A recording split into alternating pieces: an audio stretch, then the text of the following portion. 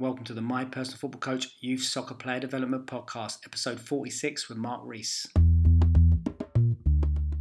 Welcome to mypersonalfootballcoach.com's Soccer Player Development Podcast. Discover all the secrets, hints and tips about soccer player development and soccer coaching from some of the leading figures in world soccer. Here's your host, Saul Isaacson-Hurst.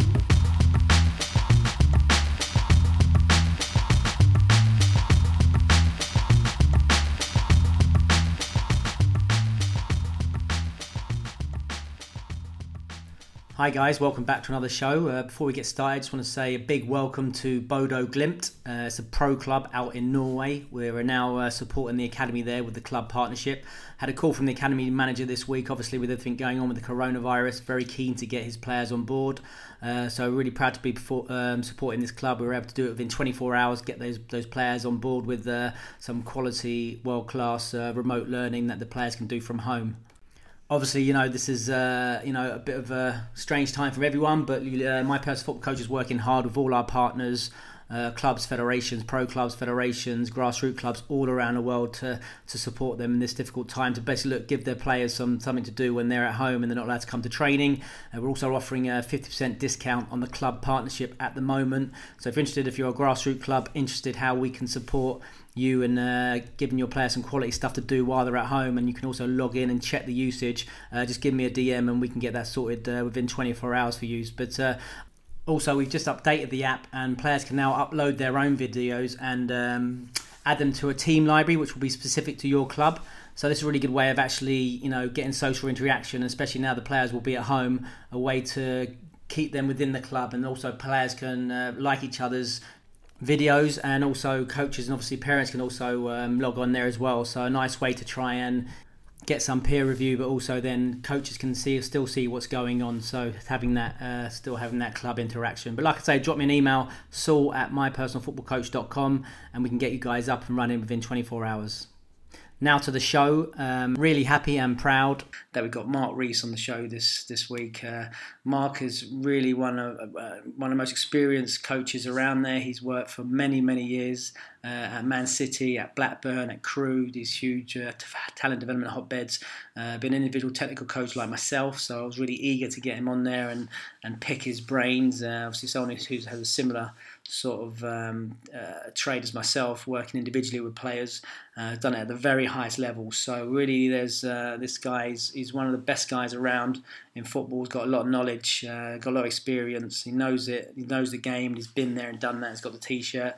So I'm really sure you're going to enjoy this show. It's a fantastic one, and he's got so much knowledge to share, and I think that's what the difference is, when you speak to world-class practitioners like Mark himself, who's worked at the highest level of the game and learnt off some of the best other coaches and worked with so many top players, and also, interestingly enough, worked in the male game, worked with the female game as well. So worked with the academy system at City, also worked with the female players at Man City.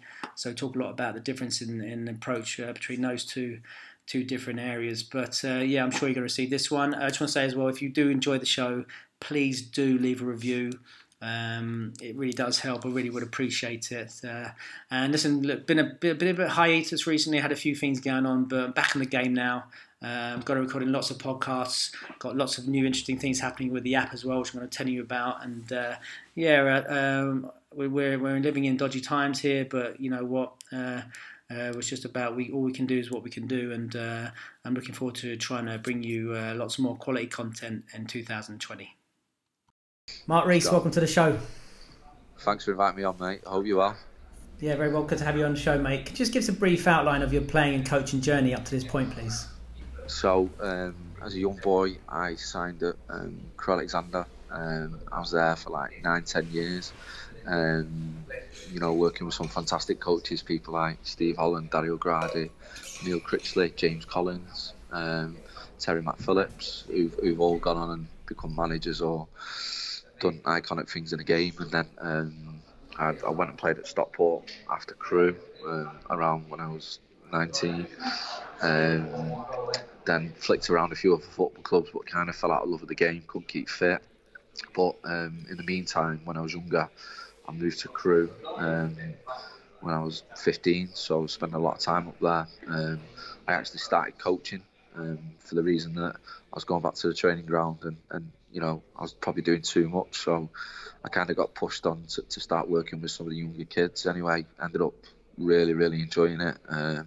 Really enjoyed being around it. Really enjoyed thinking about the game, from being on the side of the pitch, and that was the start of my coaching career really. And from there, because I've took that more as a priority as playing, and even when I left Crewe, I continued to coach there. Then I moved on to Blackburn Rovers when they were in the Premier League, and I spent 3 years there. So initially I went in as the head of foundation, which was involved in recruitment players, 6s, 7s, 8s, retaining players 9, 10s and 11, but then also producing a coaching programme when the EPPP came out. Then once I was at Blackburn, I then got headhunted by Man City, so I went over to Man City when Mancini was the manager, David Platt, Attilio Lombardo, and became the technical coach for boys 13 to 21, before it was an EDS or before it was an under 23. And what I used to do there was work individually with certain players. Probably worked a lot more with players who we thought had a real good opportunity of kicking on and having a career in our first team at the time. Some of the best talent in the country, what we've had within that system, it's great to see the likes of Phil, the Jadon Sanchos, Lucas Nemechas, the Brahim Diaz's, and many other players who've had, careers in the game and currently are in the game. And then my last, I was there for just under 8 years, and then my last 16 months, I switched over with Nick Cushion to work with the Man City women's first team. So really privileged, to learn about the women's game in such a short time, but then also to work with some fantastic people and some of the best women footballers in the world. And some of the best people I've ever worked with within the game as well, if I'm being honest. Likes of Steph Horton, Tony Duggan, Jill Scott, Lucy Bronze, Carly Lloyd. Carly Lloyd's a Ballon d'Or winner, World Cup winner, and also seeing the game from a different angle, and being able to compare the women's game to the men's game, the mentality, the attitude, so yeah, it's been a really good journey. I've also worked with a lot of players individually outside of the clubs I was at, as I used to have a private coaching business which provided like consultancy work for players who were at clubs, or players who were playing grassroots who shown talent and potential and just needed a little bit of guidance. And I've been quite lucky that some of them, boys and girls, have gone on and kicked on, and they're playing professionally now, which is fantastic, because when I started with them, we were on parks, we were bloody being moved around, we were in car parks, we were on playgrounds coaching. So my coaching journey's not just been working within professional clubs. I've had the hardship of working in schools, learning a trade, been in nurseries, and that's probably got me to a point where, I've refined my skill set and obviously had the opportunity to practice and develop through communicating to all different types of people and different levels and different abilities. Fantastic. So yeah. Let's just rewind then, go back to that first coaching job at Crewe Alexandra. Tell us about that in terms of what was that like? What were those first few sessions like, and what experiences did you draw on in terms of how you dealt with the kids? What were your challenges? What was session design like? So when I was at Crewe, obviously, one of the best, and regardless of what's gone on, one of the best and prolific coaches the country's ever had, Dario, kept the game simple. And as a player, when you've been in that system, I think it's easy to take on, the principles, the philosophy of what the club is, and to pass that on to players. But then also the bit which I learned was how you pass that information across to players and how you communicate it, and really refining, when you talk, when you don't talk. I think when you're young and naive and you're full of confidence, you probably talk too much. And one thing with me was we always listened to Dario at the time. You know, there were some other fantastic coaches there, but you know, he knew how to create players. And one thing when we were there, what I will say is it's probably like a little bit of a YTS for me, even though I was getting paid to coach, was he wasn't just a coach, he was the kit man. He was the head of recruitment for the team, he was logistics, you were operations, so all these different roles were in football clubs now, and you were doing everything. You know, you were doing everything. You were getting the kit out, you were putting the kit back, putting the kit in the washing machine, you were pumping the balls up. But that love of the game and the way Crewe was as a club, it wasn't a numbers game. It was more around finding, you know, not just players who were good at under 6, 7, 8, but finding players who long term have so much potential and were the best learners. Technically, you know, one thing at Crewe which was massive was the ability to strike the ball with 2 feet. You know, the boards around the training ground were probably the most essential bit of equipment than goals and poles and mannequins and whatever else is out there now. Sorry to interrupt, mate. So a lot of people won't maybe appreciate the amazing track record Crewe Alexandra had as a player development centre down in the lower leagues there. But to give us an idea, you talked about the repetition of the ball striking. What else? Yeah. What are the secrets behind the player development success Dario Gradi had at Crewe? I think the thing is simple. It's you know, the model had to work. So you know, some football clubs, you know, what I've been at, and other football clubs, you know, you have to. You've got a luxury of you can get players, but there's no guarantee that them players will go through, and you don't have to push them through because of first team recruitment. But in regards to Crewe, you know, the players which you sign, you had to work with. Now, that doesn't mean they were always the quickest. That doesn't always mean they were most intelligent.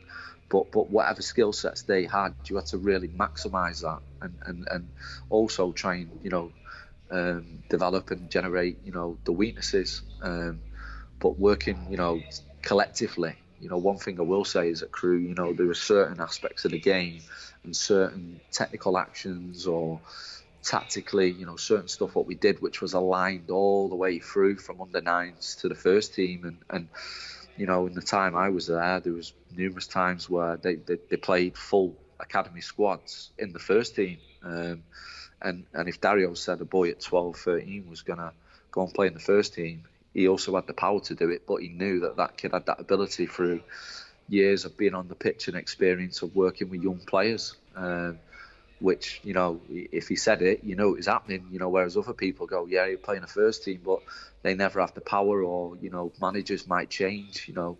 But I mean, he was obviously... So if you see that as a 12 and 13-year-old, what's he seeing in a 12 and 13-year-old which is convincing he's going to play the first team? I think there's loads of things. You know, you look at the game, you look at players, so mentality, the ability to learn, the willingness to learn, you know, being consistent, you know, with and without the ball, as in being a hard worker and you know, when you're in possession and out of possession, you know, the drive to go and win the ball back, bravery on the ball, not just bravery as in putting your body on the line to you know, go and win a ball back, but bravery as in to be creative, you know, in maybe areas of the pitch where other people wouldn't. And then also just you know, the constant drive day to day, daily when they cross the white line to have that end goal if they wanted to play in the first team. Now, if they had that and they showed that, you know, the coaches you'd have the team sessions, but players would come in and we'd work with them individually before training, after training. So it wasn't like that's your session and you go. You know, with most of the players, and even players who, you know, in every group, I think at different ages, certain boys, girls show, you know, high potential or low potential. And I think one of the key things is when we was at Crewe was it was really important that everyone got treated the same and everyone got given an opportunity to develop. So it wasn't, oh, this boy's the best kid at under 10, we need to work with him now, and then all of a sudden it changed at under 12. You know, every kid who was there at that point, we gave them as much time and attention and, you know, effort to develop them. And certain kids, obviously, you know, when they're in the club they work hard, but certain kids when they go home they don't do anything, you know, it all goes out the window, whereas the ones who really want it, they live for it, they breathe it. So when they go home they're practicing, you know, they're getting early nights, they're sleeping, they're eating right. they're studying the game. You know, they're not going to the game as a football fan. They're going to the game and looking at players in their positions. So that was probably one of the biggest things at Crewe was generating that mindset, generating, you know, do players have them capabilities? And obviously, you know, we were very lucky because at the time Steve Holland was in the first team, Dario was in the first team, but they were taking the under-7s, the under-8s, the under-10s, the under-14s, the under-18s. So, you know, what was actually going on in the first team was going on in the academy without a doubt. So, yeah, you know, it was a great time, and it was great to work with some really good players.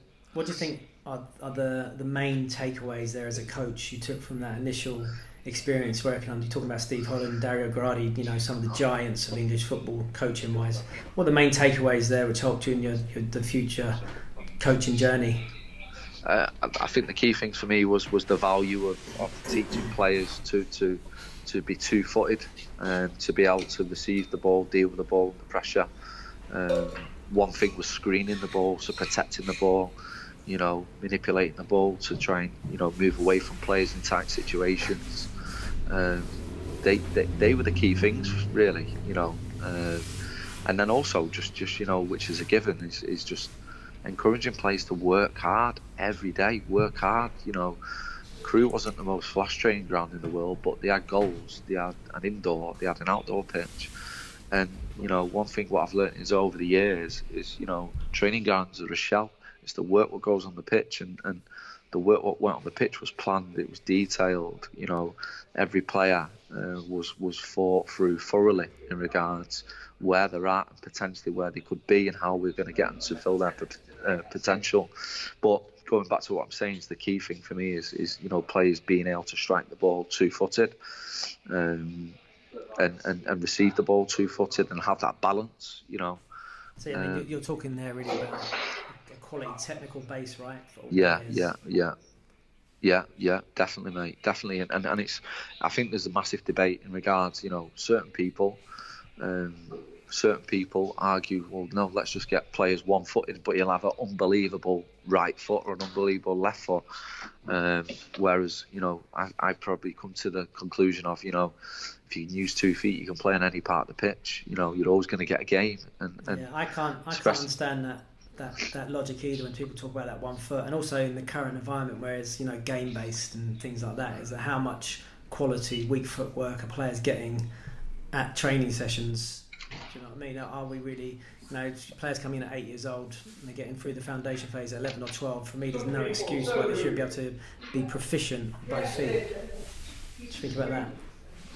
Sorry, say that again. Sorry, I said, you know, we have players that come in the foundation phase at 8 years old, 9, and you know, leave at 12. You know, for me, there's no excuse why players shouldn't be two-footed, proficient on both feet, on their weak foot at least. Yeah, definitely. I think, you know, you're always going to have 1 foot stronger than the other, but it's you know, it's like big thing is dexterity. So, you know, if you my little boy's 5, you know, he plays with a phone, he can type with his right hand, he can type with his left hand, he can type without even bloody looking, you know, whereas a lot of kids, when it comes to the ball, you know, they can walk around with the ball on the feet all day on 1 foot, but when they look on the other foot, you know, it's that old analogy of, you know, with the kids, what I used to say was, you know, what do you want to be when you play football, what do you want to be, a rhino or a giraffe? And they all used to go rhino, and I say, no, you don't, because you're a rhino, you're just going to smash into someone. If you're a giraffe, you can see the whole picture, but to be a giraffe, you need to be able to manage the ball, or you're always going to be a rhino. So you know, I think it's really important that the balance and the repetition of work, all different types of technical actions, you know, not just passing, receiving, but shooting, finishing, crossing the ball, you know, being creative with the passing, not just teaching them to pass the ball with the weak foot, but then teaching them to, you know, be creative with the passing, reverse the passing with the right and the left, playing with the outside of the feet, because then players also then have a psychological and a tactical advantage of being unpredictable, you know, whereas defenders now, how athletic they are in the Premier League and in the top leagues, if someone's just one-sided, you know, a lot of them players just, you know, they don't affect the game, you know, whereas I think you've always got something else what you can offer when you've got 2 feet. But I'm agreeing with you, you know, I think it's really important, I value it, and no matter where I work and who I work with, I push it. And, it's something which players I think should really be working on daily. To be the best player they could be. So let's talk about then your next your move. You move to Blackburn. Tell us about that. Maybe some people won't even remember it. Blackburn used to be one of the powerhouses in English football. What was it like then as you went into that club? Yeah, so when I went to Blackburn, I will say this: there was some of the most hardest working. Probably some of the best coaches, recruiters, scouts, the team of people who were all together for a period before things changed with the owners and stuff. But it was a fantastic club. I had some great memories there. Worked with some great players there, and it was a different philosophy. It was a different model. It was a different methodology in the way they played. So just be explicit then. Tell us what was different about that model, the philosophy and the playing style. There was probably more specific requirements for players because you was at a club where there was more finance, there was a bigger budget at the start, which allowed you then to recruit players internationally as well as nationally and locally. And the technical programme was probably a little bit more formal in regards, things were on paper more. It wasn't just around the philosophy of the club and what the first team wanted. It was around, because when I went there, the EPPP kicked in, so the Elite Player Performance Plan then had requirements in regards to technical programme, and so I think it was great. The time I was there, because the people like David Lowe, who's the head of coaching at the time, he's the assistant manager there now, was all about the players. The people who were there were all about the players, all about developing the players. They'd be on the grass early in the morning, they'd be on the grass after sessions, they'd be on the grass in the afternoon. And for me, that's where, that's what the game's about, even with kids. It's around practice, it's around learning. You can be on the grass and not run around and talk to the player around technical action or tactical action, and I think when I was at Blackburn, that was probably like another factor in my coaching career, which something I really value now. Something which I still do with players now was just a different way of getting the end goal of what you want. Because as when you learn, it's a way, it's not the way, and we're all different, and the players are different, and I think. Working with some of the people at the time at the club, it was nice to be challenging for probably players who were, I'm not saying higher end, but at younger years, at 8 and 9, as you know yourself, the clubs you've been at, if you're a Crewe, you're probably going to get a certain type of player. You might get 1 or 2 or maybe 3 top players, but your Man United, your Liverpools, your Blackburns, your Evertons will probably get more of the top potential players at the start because of resources they have. So being at Blackburn, it was nice to be able to work with probably bigger groups of not more talented players, but probably more signs of early potential at early ages, if that makes sense. But fantastic club, great time there, mate. And so, what was the playing style, and how was it different to Crewe? I think the playing style at Blackburn was more around players being brave on the ball, but then obviously the games programme was different at Blackburn, because with the EPPP it became categorised the games. So when we was at Crewe, we used to play Liverpool, United, Blackburn, we used to beat them, but no one remembers an under-9 result. It was more around the style of play at Crewe was, a set type of thing, and the players knew the way they had to play. Whereas at Blackburn, I think it allowed the players to have the structure of when you're in possession and certain parts of the pitch, you play a certain way. But then, like when you're around the final thirds or on the sides of the pitch, you was allowing that creativity with the players and, letting players really express themselves. So it's I can't really nail it as in regards to the differentiation from the two clubs, but I think the programme was probably a little bit more detailed because of what was going on with the Premier League and the clubs at the time.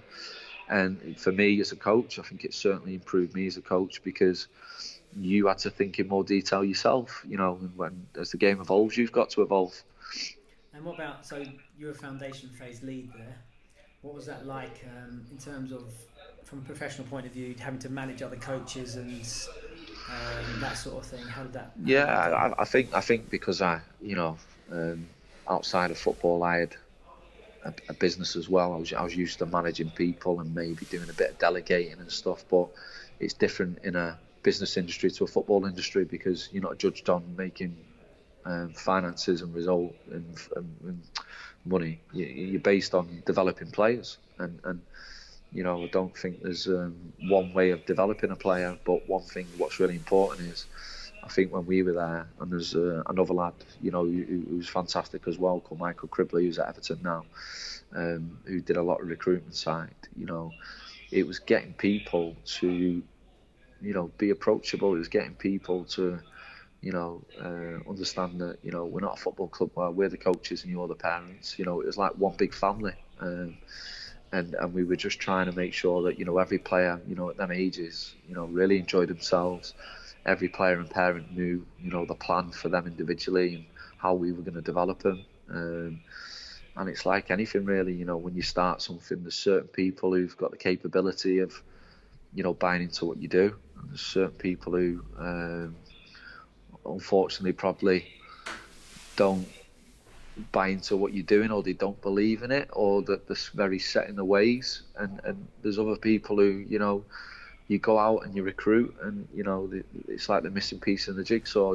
So I think in the two years at one point when we were financially backed and we had everything what we needed in regards to resources, we were challenging a lot of the bigger clubs, at the younger years, not in results, but level of players individually, levels of teams collectively, and also having the ability to mix the style of play when we were there.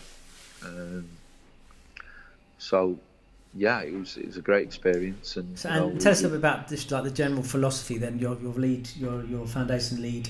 What was the philosophy of the foundation phase of Blackburn at the time? Where did it come from, yourself, or was it come from the management? Well, we were quite lucky because the guy who's the academy manager at the time, Phil Cannon, was unbelievable with us, and he had a lot of trust in us. He had a lot of belief in us.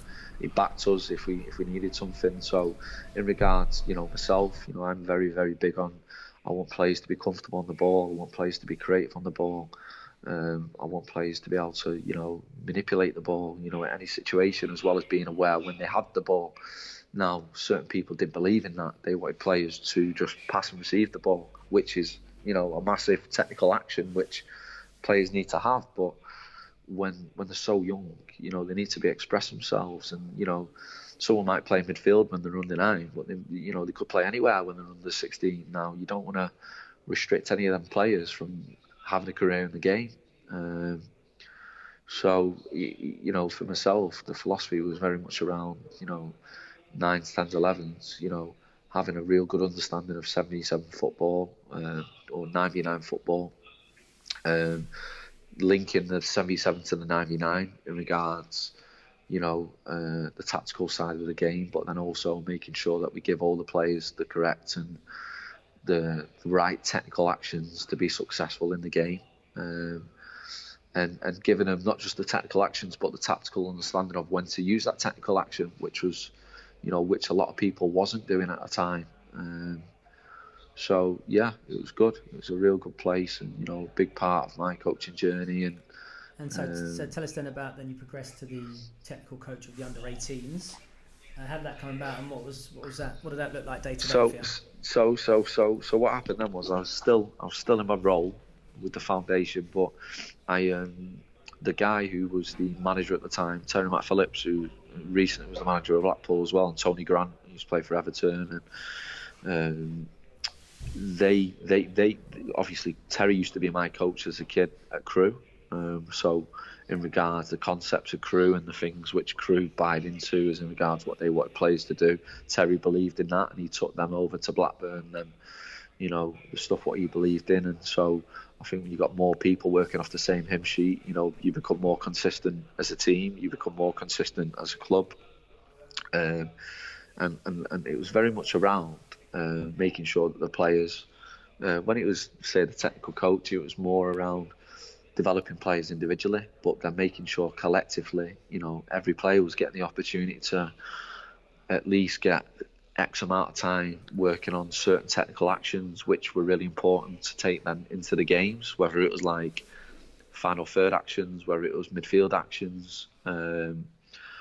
So, and Terry kind of just trusted me and believed in me to go, right, poof, there's your time period. Who do you want to work with?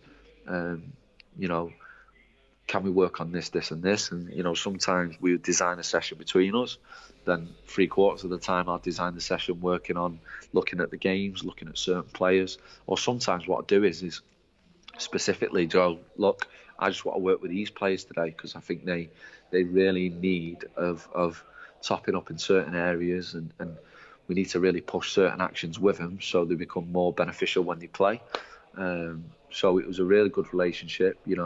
It was really valued, the work as well, because certain coaches, all over the world have different beliefs and stand by different stuff as in what they think is really beneficial for players. So yeah, it was good, mate. It was good, and the lads really enjoyed it as well, which was nice. And so tell us then about then you get the call to move across to Manchester City. Tell us how that came about, and obviously the juggernaut of the new juggernaut of English football. What was that like moving across? Man City was so. It was hard. It was hard for me because Blackburn was a fantastic club. There was some fantastic people. There was a little bit of upset in regards to change of owners. But Man City at the time weren't in the new training ground. The new training ground was actually a drawing. And when I made that decision to switch over, when there was a position available, and certain people thought I would fit the role really well. Obviously I had to think a lot about various different stuff, as in professionally where I was at Blackburn, and what would happen if I switched over. And one thing what I would say is I've never regretted the time I was there. Never regret the time I was there at Man City, and it was unbelievable to see a club evolve, with backing, and evolve in regards every single area. So when you first moved there, who was the owner at City? It was Sheikh Mansour was the owner. So the Sheikh Mansour had the club. So then, how did that job come about? Who was the academy manager? Who contacted you? So the academy manager at the time was Mark Allen, who was for me, very, very, very, very, very intelligent man who had a fantastic way with people.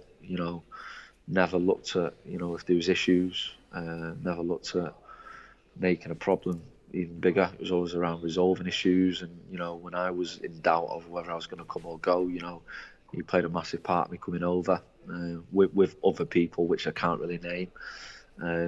But what I will say is, once I had the offer, it was a no-brainer to go across, and it's 7.5 years of developing myself unbelievably, if I'm being honest, as well as having a career and a job. I was fortunate to work with some fantastic people in all different backgrounds and departments. And tell us a little bit about then, what were your first impressions at Manchester City as you go in there?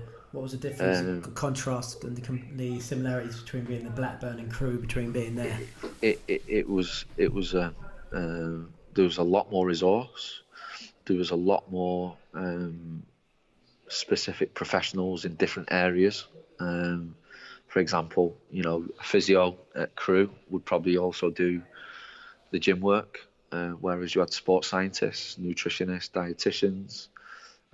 You had analysts from the foundation phase, the youth development phase, the professional phase, and it was probably every bracket of age group was supported a lot more heavily, not just from a finance point of view, but professionally. The people who were there, who were doing certain roles at other clubs, might be students, whereas they were people who've been in the game a long time. So I'm not saying level of individual, but what I will say is, in certain aspects, I will say that because of the experience of the people in the building. So yeah. Okay, and so then tell us about the philosophy at Man City. What was that like? Well, when I was there, so Scott Sellers was the technical director, head of coaching at the time. Scott was unbelievable, still is unbelievable as a coach and as a person. He's probably, I will say this, he's one of the people who is there for the players, and wants to help develop people as coaches, and he wants to develop players to fulfil their potential, and he's probably someone who would never give up on players who other people would probably give up, and certain football clubs could go and buy other players. So it's it evolved really, because obviously with Cheeky being there, and there's technical meetings week in, week out in regards the way they play, possession, out of possession, the detail of breaking the game down, building up in certain areas of the pitch, how you regain the ball in certain areas of the pitch, concepts of when you receive the ball, what concepts are really valued. And I think as time went on, like Rodolfo Burrell now is the assistant manager with Pep, who was the technical director at the time. He really evolved the programme. It became a lot more specific. It became a lot more detailed in regards variety of technical actions which every kid must get an opportunity to practice. And it became more specific in regards, what was the biggest actions which the players for Man City, what they needed. And the programme balanced itself out for what was needed and what we thought was the most valued technical actions in a game. And then there was a completely separate programme in regards to tactical stuff. The level of detail was unbelievable. So give us some examples in terms. What would a typical under-9 session look like then at that time? I've got to be careful what I do say, but big focus around. Obviously, from a ball mastery point of view, all the players being comfortable on the ball, being able to manipulate the ball, taking everything grew the sessions. So you go from working on a technique or a skill or a combination of skills, then to going into half pressure practices to full pressure practices where they can practice it 1v1. And then obviously the technical programme was the technical programme, which I can't discuss. But it then, there was the players worked on.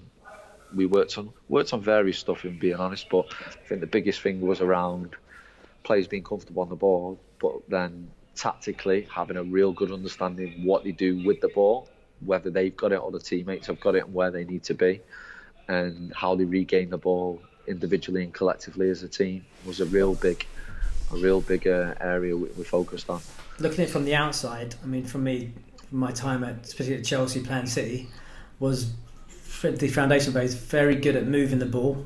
So whether you mentioned, was it Rodolfo? Rodolfo Burrell, yeah. So obviously his influence from Barcelona.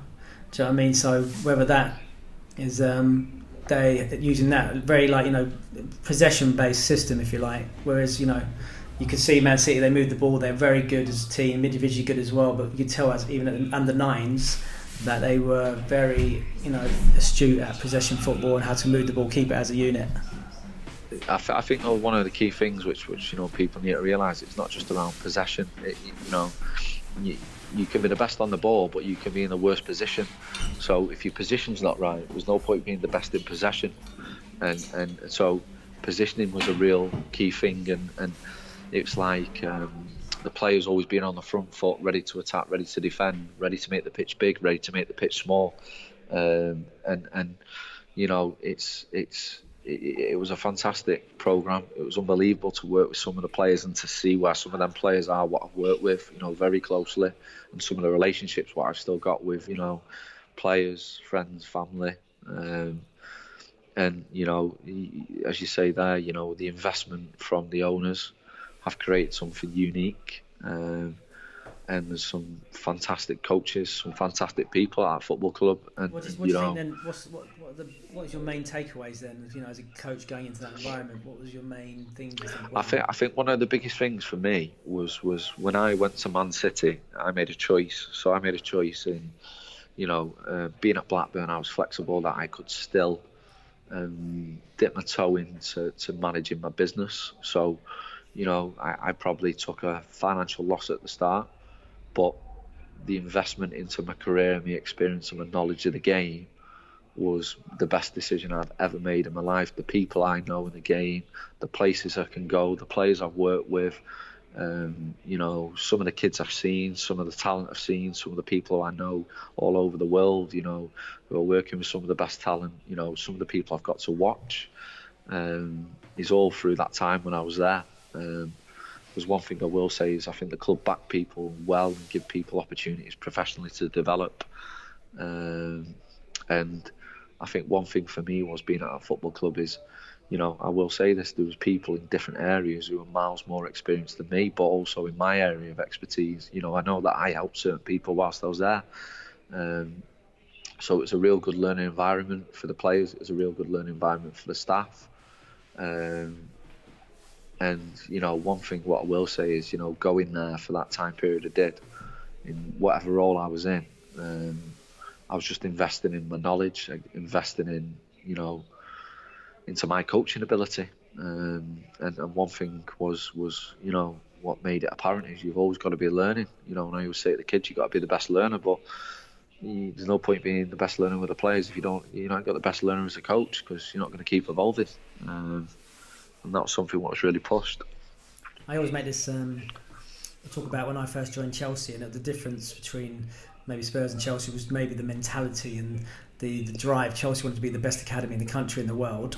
And it's funny because we used to see the Man City boys a lot on tournaments and stuff like that, and I got that same impression from those guys. They definitely had the same sort of mindset in terms of wanting to be the best academy in the north, in the country, in the world, if you like, and they were going about it like that. What do you think that? Yeah, did you notice that sort of that sort of attitude, mindset? You have to look at, you know, you look at forget results, but you look at competitions abroad, you look at national events, you look at futsal, you look at youth cups, you look at, you know, and you look at the mentality of the players. I think are very similar, both football clubs, and it was, you know, I will say for a certain time period, Chelsea always edged it with the older ages, and I thought we edged it with the younger ages in regards when there was competition and you wanted to see people compete. Doesn't mean because they've won they've got the best players, but they were the games which we always wanted. They were the games which you actually got to see your players for who they were.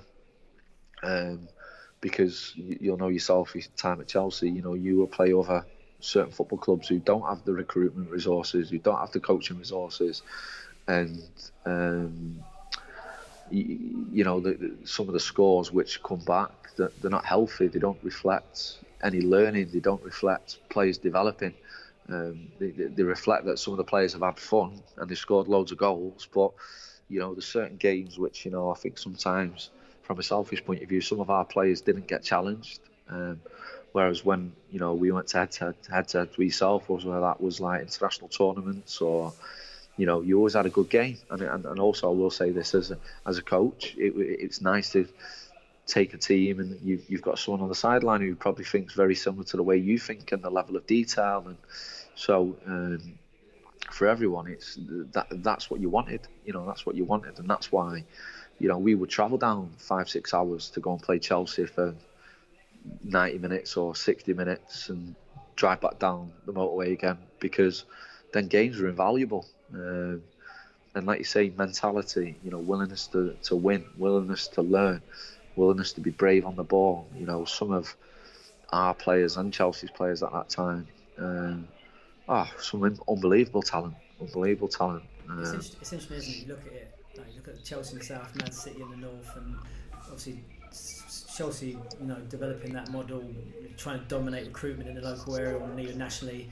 Man City come on the scene and try and replicate that or aspire to challenge them. And obviously now are two now big juggernauts of academy football. Not that saying other academies aren't good, but in terms of investment and approach, they dwarf everybody.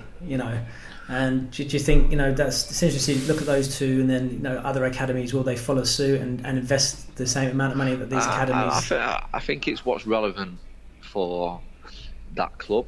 What I will say is I don't think because of how much money you put into a football club shows how good you are as an academy is in regards developing players, because Crewe did it on a shoestring budget, and developed players who stayed in the game a lot longer than some other football clubs who've invested millions of pounds into the game.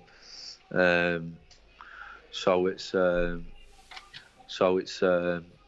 I think you maybe got to be careful what you say there, because there is I'm not saying that other academies aren't good. I'm just saying in terms of I'm not saying money equals better academy, but what I'm saying is that there's no denying that these two clubs have invested more money probably than any other academies clubs in the aspiration of dominating, getting the best young talent in and try and develop that. Whether that's right or wrong or who has the best on the centre, but I don't think anyone could deny the fact that these two are maybe trying to dominate their areas. I think it's not just trying to dominate. It's getting ahead. It's being proactive and developing something which a program at academy which does attract the best players or the best potential players, because it's an academy. The best potential is the key word. It's not the best players, but the best potential players. And then also, I think what it does as well is it's the money what's being invested is to make sure that clubs are always ahead. They've always got that extra resource. It's like buying a box of chocolates. There might be 4 different types in one box and 12 different types in another. You got more variety. You got more variety in your players. You got more variety in every aspect, psychologically, physically, mentally, tactically. What you can offer on the pitch. So it's not that them clubs are spoiled and they can have the pick of the bunch, but what happens is, they do have the resources to probably help players a lot easily fulfil their potential than maybe some other clubs at times, because they have to do certain roles, which a football club like Man City, one person will have a specific role, whereas another club, it could be a League One club, a League Two club, it could be anywhere, a club abroad. Certain people might be employed full time, but they've actually got 3 different roles. So when it comes to quality of work, people could be a little bit stretched. But certain people do get the job done. So I take my hat off to some other clubs. Some of the smaller clubs. Some of the staff graft their absolute tripe off to give these players the best opportunity to play. But I do think the finances behind it play a massive part, and I do think investment plays a massive part, because it gives opportunity. It can enhance programs. You look at Chelsea, you look at City, you look at Arsenal, you look at Man United. With the finance and the backing they have, they can afford to take the boys all over the world to play against some of the best opposition, or even bring the best opposition to their training grounds. So it's unique what you can offer with that finance. And so tell us a little bit about then how did your week look then as a head of technical development for individual development coaches, 12 to 23s? What was your day? What was your general week like? So when I was in that role, it was very much around. So I dipped in, and so I as well as coaching, I also worked with. I had an opportunity to work with quite a few senior players, first team players, when they were coming back late stage from rehab, and the club wanted technical programs developed for them, so they're getting back ready to play. And also, you know, as a coach, obviously it's not just a technical program, you know, also stretching them tactically, getting them thinking again, you know, not just getting them moving, but getting them thinking, you know, getting them good habits, you know, the preparation before they do things, you know, when they do things, you know, the specifics needed and stuff like that. But we made sure that each group, at least once a week, had a good 30-40 minute technical hit, which was around passing, receiving, running with the ball, dribbling, 1v1 defending. I'm trying to think if I missed anything else there. So it was around the technical programme, it was around the actions, and collectively as a group we devised sessions which the groups would then fulfil, and we'd lead that. And then also what we did is, because the St Bede's programme started at Man City at the time, which was for year 9 up, the boys were in St Bede's, you know, we would because under 9s, sorry, year 9, year 10, year 11, we would group the players in positions, and we'd put individual sessions on which was specific to their playing positions. You know, that was something which I think later on, I'm not saying we missed, but I think the players really thrived on it. I think the players felt, it might even be psychologically, they felt that they were developing because they were working in smaller groups and they were working with players around them who were in the same positions, especially if you was a younger player playing with an older player, someone who could be in the under 18s or on the fringes of the 21s. It was a great experience for them weekly, you know, or twice a week, whatever it was at the time. Interesting. And then so let's talk about you moving across to the girls program. How did that happen? Yeah, so basically what happened was the club applied to put a team in the WSL. So the Women's Super League started, and when the Women's Super League started, the guy who was the director of football, Brian Marwood at the time, approached Mark Allen and asked for 2 coaches from the academy to take on this project, working with someone who was the manager, because the guy who was managing the women at the time was never in the building around the academy stuff, so had no insight or knowledge of what the technical programme was, or the tactical programme, or the methodology, because it was kind of run as a separate entity, whereas we wanted it to be part of the club. So with that, we brought the girls into the academy, and then when we brought them into the academy, then they kind of fell into the programme, the full-time programme. And when they were in the programme, obviously, one thing what we didn't have the finance to do was to give every player a full-time contract. You know, the first 7 players we gave contracts to was I think it was Karen Barnsley, Lucy Bronze, Tony Duggan, Jill Scott, Steph Horton, Izzy Christensen. I'm trying to think who else. And if Keita Paris came in.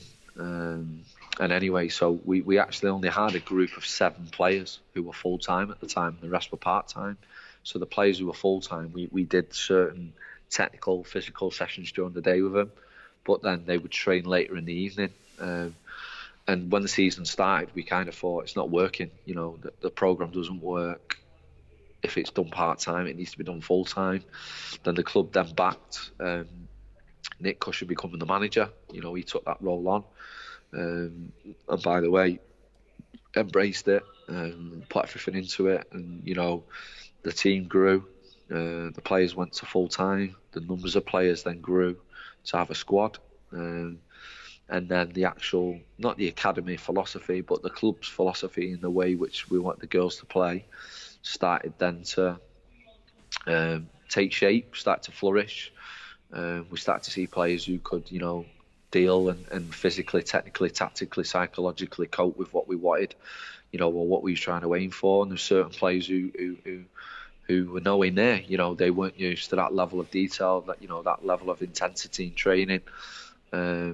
And, you know, there probably was a period where there were certain players who come and gone, and then we kind of got a balanced squad. And I was only working with the squad a couple of days a week. at the time. And one thing what I really began to learn was I didn't really know much around women's football, but it was more around how grateful and how hard working they were when they got the opportunity to work with coaches like us, because they'd never had it. They'd never had that level of detail. They'd never had that experience. They'd never had, people working at that level with them. Unfortunately, it's just never been available to them. So you kind of felt obliged to, do that little bit extra, and that's when the women's game grew himself, and kind of like still to this day, actively, I think it's fantastic what's going on. What's the main differences working with women's football to the men's football? I think I think when you're in academy football, a lot of these boys, girls now as well, they're in the building from 4 and 5 years of age. So they're being coached from 4 and 5 years of age all the way through to under 23s, and they could be at a club for 17, 18 years before they even kick a ball in the first team. And I think it's like anything in life, you don't know what you've got until it's gone. And certain boys don't realise, the level of coaching that, the fortunate to have the experience of what they've had or what they're going to have. And maybe just, not being grateful for the work and where they are, the training ground, because it just becomes second nature that they're there every day. You become probably a little bit complacent. They might work hard on the pitch, but there's little things which, I think anyone naturally does that when you're there for a period of time. But I think with the girls, it was because it was all new to them and it was fresh.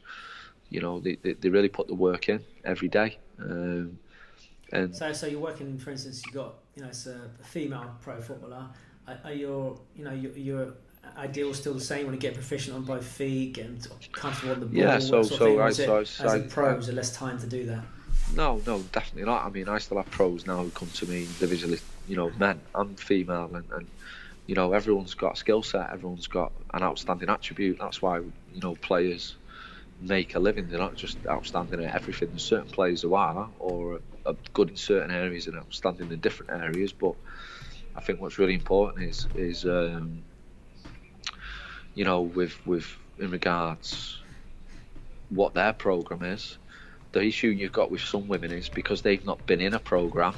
When they do go in a program, it's not that they're not capable. It just takes a little bit of time to adjust physically, especially technically, with the technical actions. And then sometimes, because of obviously, if they're an adult, physically your body can only adapt so much and only develop so much. So it's quite hard for certain players to start to move a certain way because their movements have not been put in them when they were younger, like 6, 7, 8, when you see with the lads. But the willingness to learn, the willingness to develop, second to none, and I can't doubt that. You look at players in the England team now, and one thing I don't do is claim that, I've done this with a player, I've done that. But one thing I will say is I know I've played a little part in some of these women's journeys to help them maintain, progress, or even develop to where they need to be or where they are now. And it's been a pleasure. It's been a real pleasure. And I think there's a lot of people out there who probably don't look at women's football. They go, it's not for me, for whatever reason, whatever their beliefs are. But what I will say is there's some fantastic talent. There's some unbelievable people who've got some fantastic journeys. Some of the stories which players tell you to tell you how they've got to where they are is unbelievable. And what they've had to sacrifice. Mate, it's been it was an eye opener at first, and the game's just evolving. And what about like working individually with a female player, interpersonal communication, motivation? Is there anything different in terms of the relationship? I think one of the things with female players is a lot of them are very unbelievably critical of themselves, overly critical maybe sometimes, but the level of thought and the level of drive and desire is unbelievable, because they've never had some of the work, you know, some of the simple things which boys of 15, 16, and they've probably heard common language of, you know, technical actions. They've never had that. They've never ever had that. So I think it's really important that, you know, when they are working, that, you know, from a technical point of view, you know, they've never ever had the information given to them what boys have had at 6, 7, 8 drilled into them. So sometimes you may say something, go, what's that? You know, and you're like, well, actually, it's, oh, is it that? Right, no one's ever called it that, or no one's ever given me a term, or, you know, a concept, or whatever it is. So, you know, because someone's never been taught it doesn't mean they can't get it.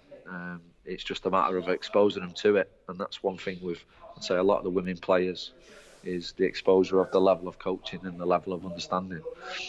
And so, look, just going back into your academy role then, I mean, I remember my time at Tottenham, and obviously Arsenal were our bigger rivals in terms of recruitment, you know, around the corner. And then as Chelsea, again, Arsenal and Chelsea were the two big players in academy football in London in terms of getting the players in. What was it like in terms of the rivalry between Man United and Man City? And obviously Man City now becoming a big club, and Man United, we talk about juggernauts, Man United historically being the most productive academy in English football. What was that rivalry like there?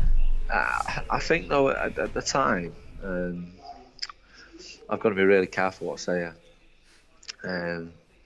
I think at the time, Man City invested massively in regards recruitment, and not recruitment as in being overly aggressive, but more in regards resource. And probably at the time when I was there, you know, I think we had a lot more men on the ground than Man United, if that makes sense. So they would have scouts, whereas, you know, we would have PE teachers, we would have football managers, referees, you know, we'd have coaching business people who own coaching businesses, we would have all different types of people who were involved in the recruitment process, whereas I think United were probably a little bit more of a tighter ship. Obviously Man United's history as a club and as an academy is unbelievable, you know, no one can ever doubt on where they are. You know, if anything, they might produce more players into a first team than Man City, but you know, one thing what I will say is, you know, it's about I think we just focused on us when we were there. You know, I don't think we were overly bothered about what they were doing. It was them and us, but they were going after players, we were going after players. As you know, in it's under 6s, 7s, 8s where, you know, parents, players have got choices to make. We all wanted the best potential players, and you'll find that it wasn't just us. There's probably 3 or 4 or 5 other clubs who wanted them as well. And I think we just believed in our programme. You know, our programme was completely different to Man United's programme at the time. So tell us about that. What was the difference between United programme and City's programme at the time? Yeah, well, from obviously not being in there myself, but from an outsider looking in, they had some unbelievably attacking, confident, creative players, which we had, but we also had a bit of balance in between. You know, like you say, possession was a big part of our programme, and building up the play. You know, but one thing what you could never take away from Man United was they just had kids with loads of desire, loads of quality on the ball going forward. And I'm sure the way they were coached and trained on a weekly basis was completely different to the way our boys were. But always loved to play against them, or we always loved to compete against them in recruiting. And it's like a horse race. We were ahead for a certain point, and then they were ahead for a certain point. Yeah, but no, it was a great time. And you know, what I will say is, you know, Man United are a fantastic club. Man City obviously do some fantastic things. I know more of the work of what went on at Man City and the work that goes on there, but you know, I think both clubs give players opportunities to develop and, you know, have a career in the game, mate. And were you there when Guardiola was there? So yeah. So Pep come in probably I was there for about 16 months while Pep was there. And so tell us a little bit about what effect he had on the academy and what your takeaways have been. I don't really think that he changed. This is my opinion. I don't really think he changed much. He definitely offered support to the coaches in regards to tactical work, and he was fantastic in regards anything to do with the kids. He would let the kids come and watch training. He would let us meet the players. He would come into training sessions and stand with the coaches. He would come and stand in and talk to the kids. Which is you can see why he's successful. He's a good person, and he's a fantastic communicator, and I think for a lot of the kids as well. There's nothing better than seeing probably one of the best football managers ever in history walk in on a pitch when you're working on the 9, 10, 11, 12 and passing some of his valuable experience on. He definitely had an effect on the academy, and he obviously knew Rodolfo, and there was a great link there. And moving forward, mate, I'm sure that link's still going on. And so then, what's next for you? You've had this amazing career already, still young man. What's the next step for you? So a big thing for me was when I finished at Man City. I had to have time out for health reasons. I had to have time out. I had to assess what I wanted to do. I spent a bit of time away from football, which was probably the best thing for me, if I'm being honest, because I don't think you can actually reflect on anything until you actually do take a big step back. So judging, coaching sessions, judging what I was doing as a person, judging what I was doing as a coach. I'll definitely be staying in the game. In what capacity, I don't know. I'm always going to be coaching. I'm always going to be helping players learn and develop. Now, in what capacity, I'm not sure. And at the minute, I've got a few projects what I'm involved with, which are football projects, and let's see what happens, mate. Do you want to give him a little plug here? You've got big audience. I'm just working. I'm working at the minute, building a coaching business back in the Northwest again, which is working individually with some of the best talent at all different football clubs, because now I don't have the allegiance to one football club. I can work with players from all different clubs to offer additional support like yourself, and also doing quite a lot educational stuff and presentations, working with football clubs, different organisations, telling them experience around different journeys of players, male and female, and then also linking up with some of the biggest players in the game to offer different projects, and it's exciting, mate. So if players up in the north there, obviously they're in the south, they're going to work with me, right?